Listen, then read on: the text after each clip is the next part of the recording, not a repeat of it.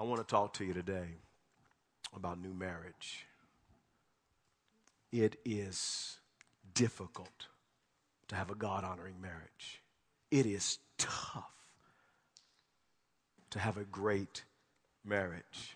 Matter of fact, you go back to the very first marriage and you see the difficulty in having a great marriage. You go back to the first man and woman created, Adam and Eve, and they had their first offspring, Cain and Abel, and Cain kills Abel, and the parents are dealing with the grief and the pain and the anger and the blame game. It was your fault. Why didn't you? And it's tough to have a great marriage. I look at Abraham and Sarah. They could not have a baby, and the tension over no child, and they both wanted a baby. That God told them they were going to have a baby, and then Sarah says, sleep with one of the maidservants, and Abraham does, and Hagar gets pregnant by Abraham. Sarah's mad and upset. It's tension. It's tough to have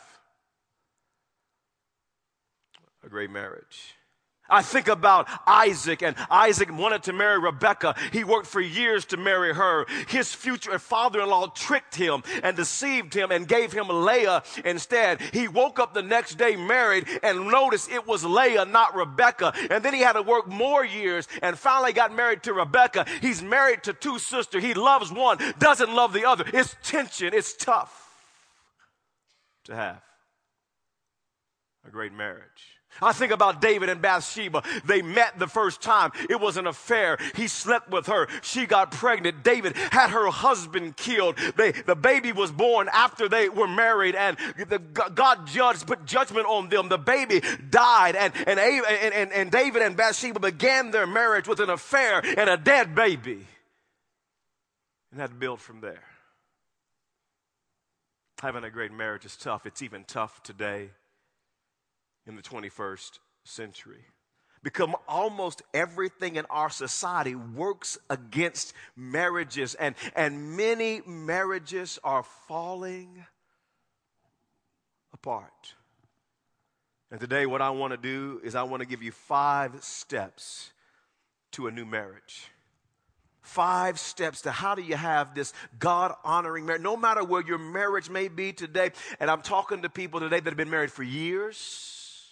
I'm talking to people that are newly married today. I'm talking to people that you're single and one day you will be married, and this message is going to be pivotal for your future marriage. I'm talking to some people that are divorced or your spouse died and you have no intentions of ever getting married, but you have kids, you've got grandkids that you want to see them set up for a successful marriage. This message is for everybody.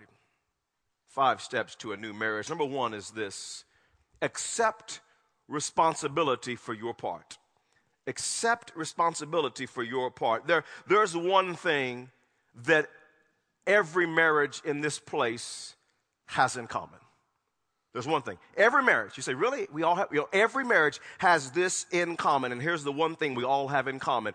Our spouse is the problem and we're not. Every marriage has that in common. If they would just change, our marriage would be better. And one of the biggest hindrances to a stale, dry, old marriage becoming a new marriage is the majority of married couples are focused on trying to change their spouse. And they never accept responsibility for their part. And we have our part, and we have to focus on our part. The Bible says in Ephesians chapter 5 and verse 22, it starts talking about just responsibilities. It says, for wives, this means submit to your husbands as to the Lord. And do you know what's going on right now in this place? You know what's going on there watching online? You know what's happening right now? All the men are like, yeah, that's right. Preach, pastor. Teach the word. You listening? But can I tell you, men, that verse is not for you. That verse says for wives. It specifically says for wives. That verse has nothing to do with you. That is for your wife. And so many men will try to use that as a Bible dart to throw at their wife, to manipulate, to twist, to get their way. But that is the wife's responsibility. That has nothing to do with the husband. The Bible says in Ephesians chapter 5, verse 25, for husbands, this means love your wives, just as Christ loved the church. He gave up his life for her. And all the women who are not elbowing their husband right now want to, and you're thinking about it. You hear that? You listening? Boy, you better love me, right? But ladies, that verse is not for you. That's not your part. That, it says husbands. That's talking to the men. Husbands, you got to do your part. Don't focus on your wife's part. Wives, don't focus on your husband's part. You do your part. Ephesians chapter 5, verse 33. So again, I say each man, this is to the men, not to the wives. Each man must love his wife, adore her, love her, cherish her as he loves himself. And the wife, this is not for the husband, this is for the wife. And the wife must respect her husband. Friends, you're not responsible for your spouse's part. You're responsible for your part. And I want you to understand this. The best way to change your marriage is by changing yourself. See, God's number one goal for your life is not to make you happy, it's to make you holy. God's number one goal for your marriage is not to make you happy, is not to get all your needs met. God's number one goal for your marriage is to make you holy, is to make you more like Jesus Christ. And friends, holiness will produce happiness. Happiness is a byproduct of living God's way. And one of the major tools that God uses to make us holy is our spouse. Our spouse is like sandpaper. And they just rub away the rough edges in our life. You ever notice that? You married folks? You ever notice that opposites attract? And you start falling in love. You're like, oh, you're just so different. Oh, I love you. You complete me. You're just different.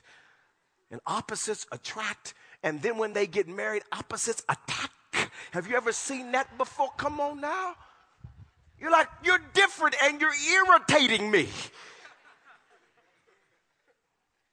And you say, Pastor, I don't get why I got problems in my marriage. Let me tell you why. You see, you never thought of this. You have problems in your marriage because the goal in marriage is not to make you happy, it's to make you holy. And problems arise because God has want to sandpaper away some rough edges because you came into your marriage like I did. I came with issues. I came broken. I came with hurts. I came with preconceived ideas that were not godly. And God is using my wife, Tiffany, over the last 15 years to sand away some rough edges in my life. And God's still not done yet. Hurry, Jesus, please.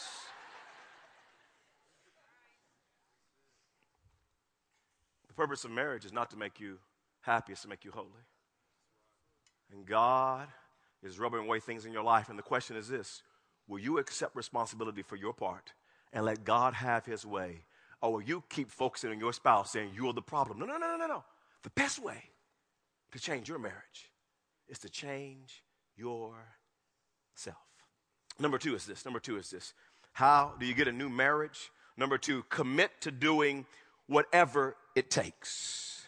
The Bible says in Matthew 19 and verse 6, so they are no longer two. So when you get married to your spouse, you're no longer two. Now the Bible says you're one flesh, but they're one. Therefore, what God has joined together, let man not separate. Now that's commitment. Don't let any person separate your marriage. That includes don't let a friend or a mother-in-law or a father-in-law or a co-worker or most importantly, yourself. Don't allow any man to separate you from your spouse, including you. And friends, a new marriage doesn't happen by luck. A new marriage doesn't happen by accident. It will take commitment to have a new marriage. But you know what happens oftentimes? Oftentimes, a married couples, they get so focused on the other side of the fence. You know, a lot of people think, you see, they're not committed to do whatever it takes because they keep peeking on the other side of the fence. And you've heard the saying before, but it's so true. A lot of people think that the grass is greener on the other side of the fence. Pastor, I'm just telling you, if I was married to her, I'd be happy. Pastor, I'm just telling you, if I had him, I wouldn't be going through what I'm going through. It would be different. And people really think that the grass is greener on the other side of the fence. And I'm telling you, it's not true. The grass is not greener on the other side of the fence. And you say, Pastor, you hadn't seen my husband yet. I'm just telling you. And I'm telling you, the grass is not greener on the other side. And please hear me. If the grass is greener, that stuff's not real. That's AstroTurf, baby. That's AstroTurf. That's not real. That's not real what you're looking at. Because you see how it is? See, we see our spouse at their worst. You wake up in the morning, roll over, look at your spouse and say, Dear Jesus, is the rapture happening today? Lord have mercy. You got all kind of green stuff in your eyes. You can't even open your eyes. Lord have mercy. Ooh, your breath don't stink. It stinks. Oh, God. And then you go to work, and Miss Stang is walking around. She got her eyelashes on. She got her fake hair in.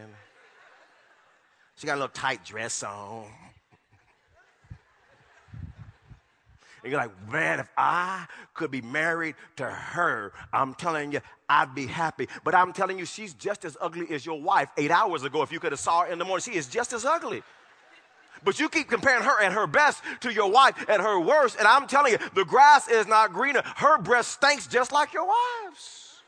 You wake up in the morning, you roll over and look at your husband like, his belly is bigger today than yesterday. Lord, have mercy, brother. Gosh. And you go to work, and Prince Charming is there, and he's smiling at you. He opens the door for you. He throws a little flirt out. You look nice today. And he flatters you. But I'm telling you, the grass is not greener on the other side of the fence. If you could have saw that joker 4 hours ago, he was home. He was trying to pick gray hair out of his nose. Come on. Where the men at? Come on now. Lordy, the closer I get to 40, I'm telling you, I got all kind of stuff turning gray that I didn't know would turn gray. Yeah, I'm telling you. If you could just saw him before he left the house, before he put on his toupee, you think that's real hair. That's not real hair. That's a toupee, sister. You just getting to see him at his best. And he's all sweet to you, opening up the doors, flirting with you. He does that with every woman. You're not special. It's greener. No, it's not greener. It's AstroTurf. That person's got as many issues as the person you're married to. And here's the raw reality. Your grass may be brown right now in your marriage. But if you would spend as much time fertilizing and watering your own grass as you do complaining and looking on the other side of the fence, your grass would start to green up. It really would. It would start to green up. You got to quit looking on the other side of the fence. You got to quit complaining about what you got and say, this is what I got. At least I know what I got.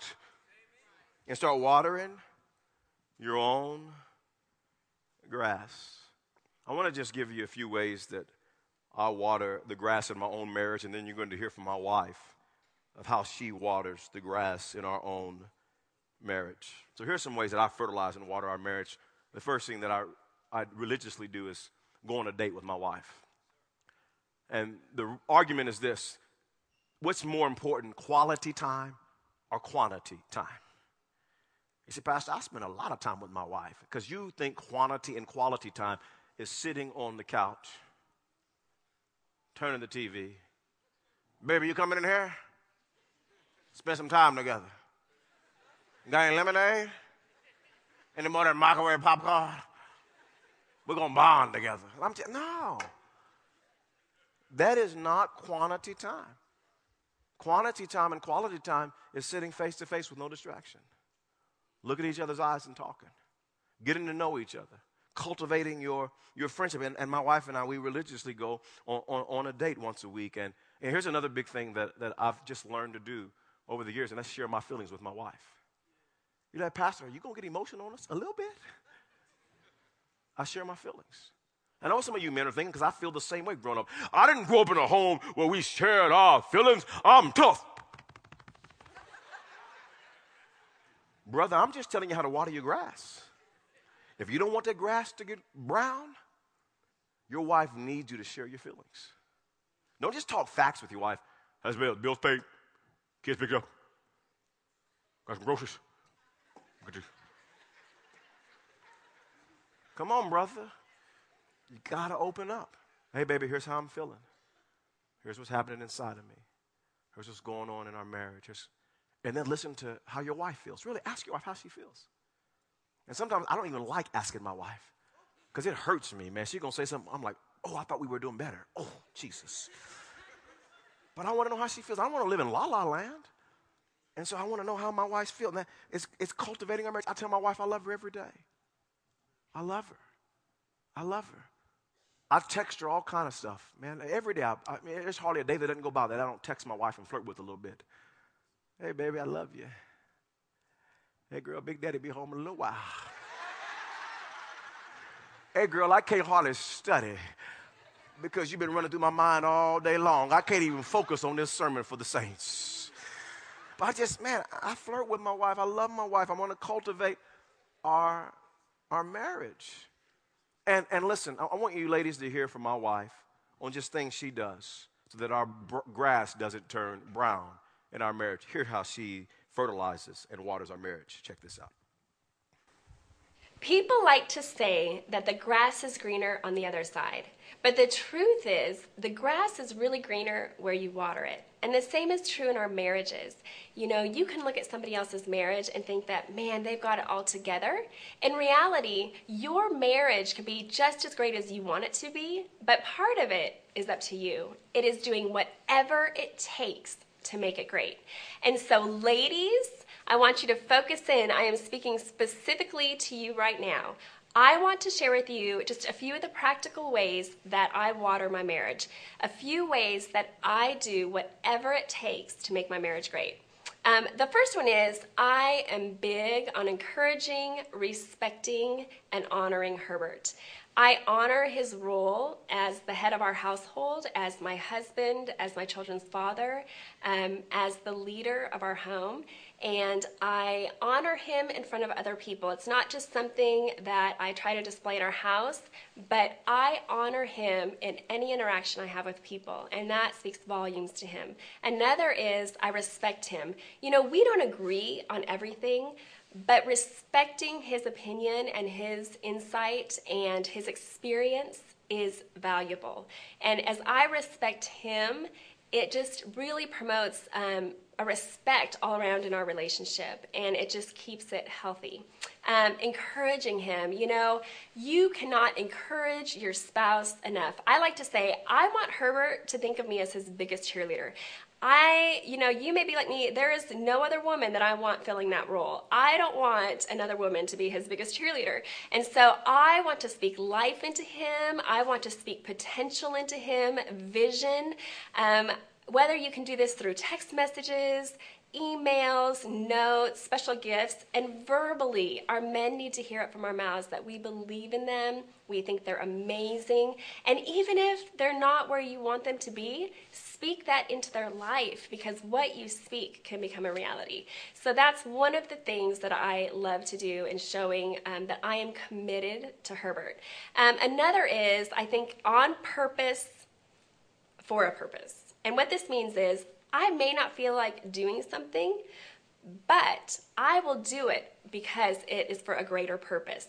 For instance, there may be something that I really want to do, but if it does not add to Herbert's life, if it is going to take away from him and take away from our marriage, then I will say no. So I am saying no on purpose for a greater purpose, which is our marriage. I even think about this in decisions that we make as a couple. You know, it goes both ways. Everything that we do is on purpose for the purpose of our marriage, and our marriage is the priority.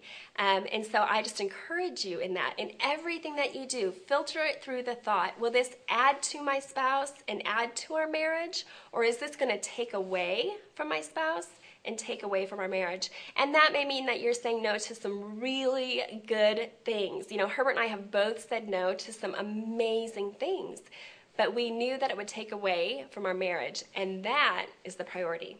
Another thing that I am firm in believing helps to do whatever it takes in your marriage is I make Herbert a priority. And what this means is that even before my children, he is the priority. And I know some people feel like that could be hard to do, but date nights with him, it is a priority. And there are times my kids cry and complain, don't go, we want you to stay with us. But I always tell my kids, if you want to have a happy home and have parents who love and cherish each other, then we need to have time together. And so that is the priority. Also, I make him a priority in how I love him. You know, I have 4 kids. I have a really busy schedule. I have passions that I like to give my time to in ministry and organizations. And as my kids get older, oh my goodness, the schedules just keep increasing. And so what I have found is sometimes you have to fight against your flesh. Ladies, even when you're tired and you maybe don't feel like making love to your husband, I am telling you, there are times that you have to do whatever it takes. You have to fight your flesh and make the decision that you are going to love him and invest in him. And so those are a few ways that I, on purpose, commit and do whatever it takes to water my marriage and to make it the best that it can be. Well, I just want to clarify that most of the time I'm the one that's tired and my wife wants to make out and I go, come on, flesh. But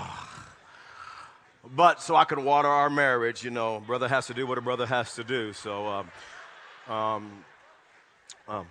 listen, you got to encourage. You got to water your marriage. You got to fertilize your marriage. You got to encourage one another. I said it last year, ladies, man, men are like dogs, man.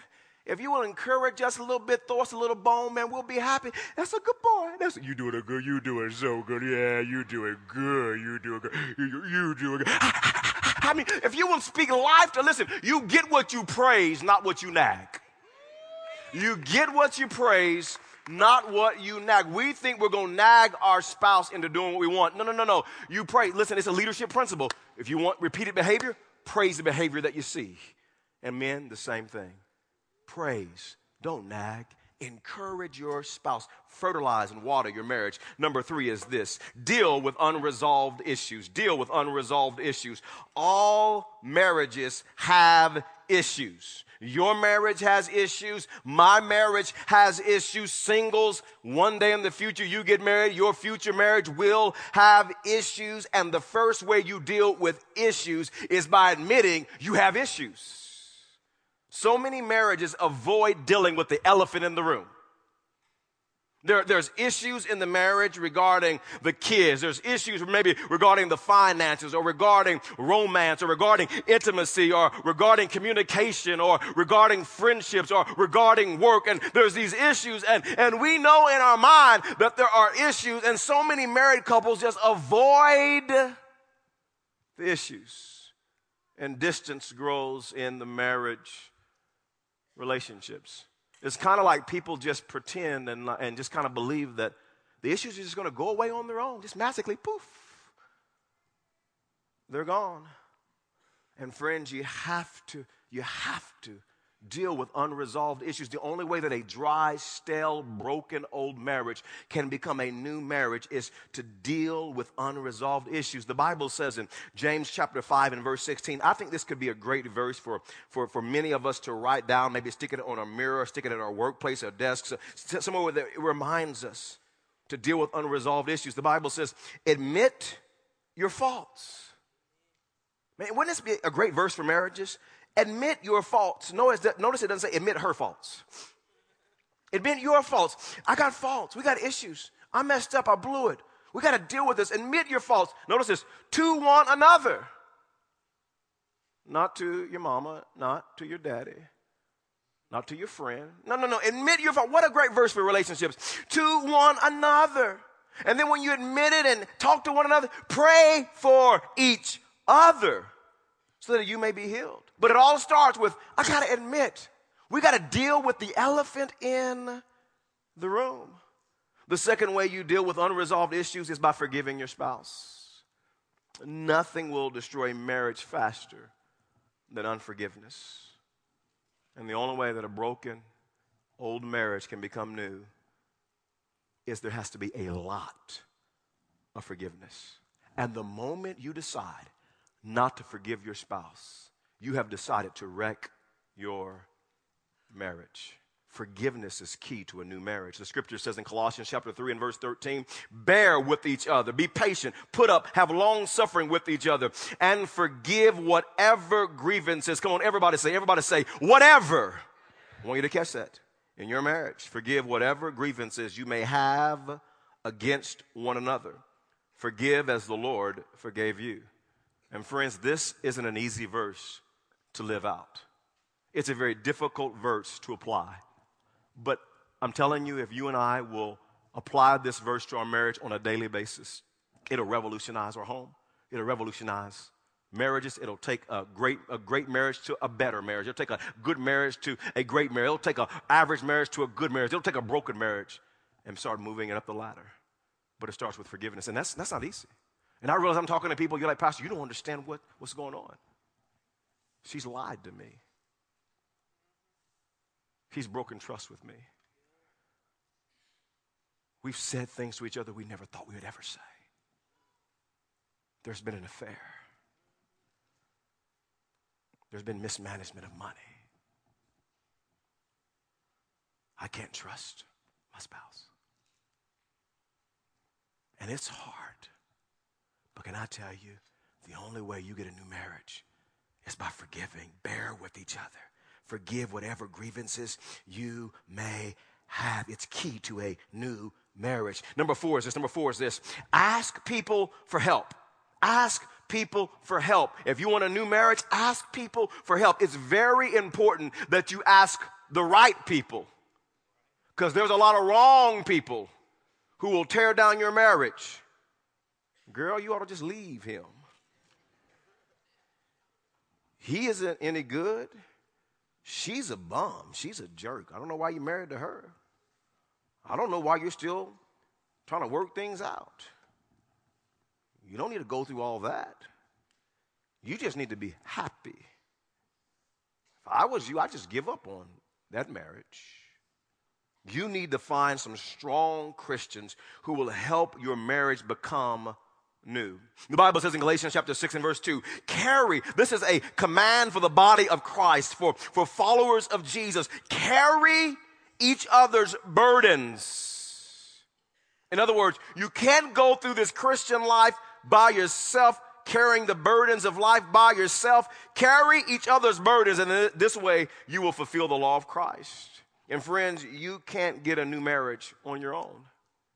You need some people that can help you carry the burdens. You need some people that can help you have a new marriage. And one of the hardest things to do is to humble ourselves and to ask for help.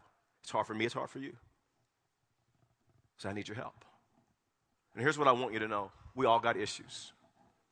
I got issues. You got issues. We all got issues. And so with that in mind, we all need help. We need each other. And one of the best things you could do is to ask godly people to help you carry the burden. Matter of fact, we have 10 marriage groups that are going on right now. You may have a great marriage. You may have a poor marriage. Can I encourage you? Get involved in one of the 10 marriage groups. Maybe you're a person who's been serving the Lord for a while and you have a very strong marriage. Would you start mentoring some people? Would you start investing in some young couples? Would you start investing in some marriages that are struggling and make a difference? Maybe you could start a small group for married folks, for people who are engaged. Make a difference. Invest in holy matrimony. I want to encourage this Wednesday night on both campuses, don't you dare miss it. We're going to have a panel on both campuses of couples who have good marriages. Oh, they've been through stuff just like all marriages. But they've got good, God-honoring marriages. And they're going to talk. They're going to open their life up. They're going to open their marriage up. Man, come on, this is a free marriage seminar right here. It don't matter if your marriage is good. It can be great. It may be poor. It can be better. It doesn't matter where you are, man. This is great time to come together. And listen, we're going to let you write down questions before we get started anonymously that we can ask the panel at both campuses to address issues in marriage. We want to carry each other's burdens. I would say to some of you, listen, get some Christian counseling. Man, that's not taboo. I don't know why we look at that as a negative, man. Come on, we all need some counseling, praise the Lord. Come on now. We need some help. We need to carry each other's burdens. And there are people who have been trained, professionals, qualified, who love God, that are skilled, that can help you deal with marriage issues. Matter of fact, if you will call the church office this week, ask for Shelby Johnson. He can point you to some of the partners that we partner with that will help you in your marriage. We want to help you. We need to carry each other's burdens. Number 5 is this. I've said a lot of stuff, but this is the most important point. All of it's important, but without this, your marriage will never become new, and that is this. Believe God can change your marriage. Because some of you honestly feel that there's no hope for your marriage. But I want you to hear me today. Regardless of how you feel about your marriage, I want to give you this one truth. And here's the one truth. God has not given up on your marriage. God can do what you cannot do. The Bible says in Romans chapter 4 and verse 17, as it is written, I have made you a father of many nations. He is our father in the sight of God, in whom he believed. The God who gives life to the dead and calls things that are not as though they were. The Bible says that God raises the dead. And friends, if God can raise a dead person, he can raise a dead husband. He can raise a dead wife. He can raise dead emotions. He can raise dead love. He can raise dead intimacy. He can raise dead romance. He can raise dead finances. He can raise dead communication. God specializes in dead marriages. He specializes in bringing something that's dead to life again. God specializes in taking old, broken, stagnant, crusty, rusty, dusty, nasty, filthy marriages and putting them back together again. He's the God that raises the dead. You got to believe that. You got to believe that. If your marriage is going to make it, if it's going to be new, if it's going to be great, you got to believe that God can breathe life into a dead marriage. I'm talking to somebody today. God, you may be ready to throw in the towel. God can breathe life and resurrect a dead marriage.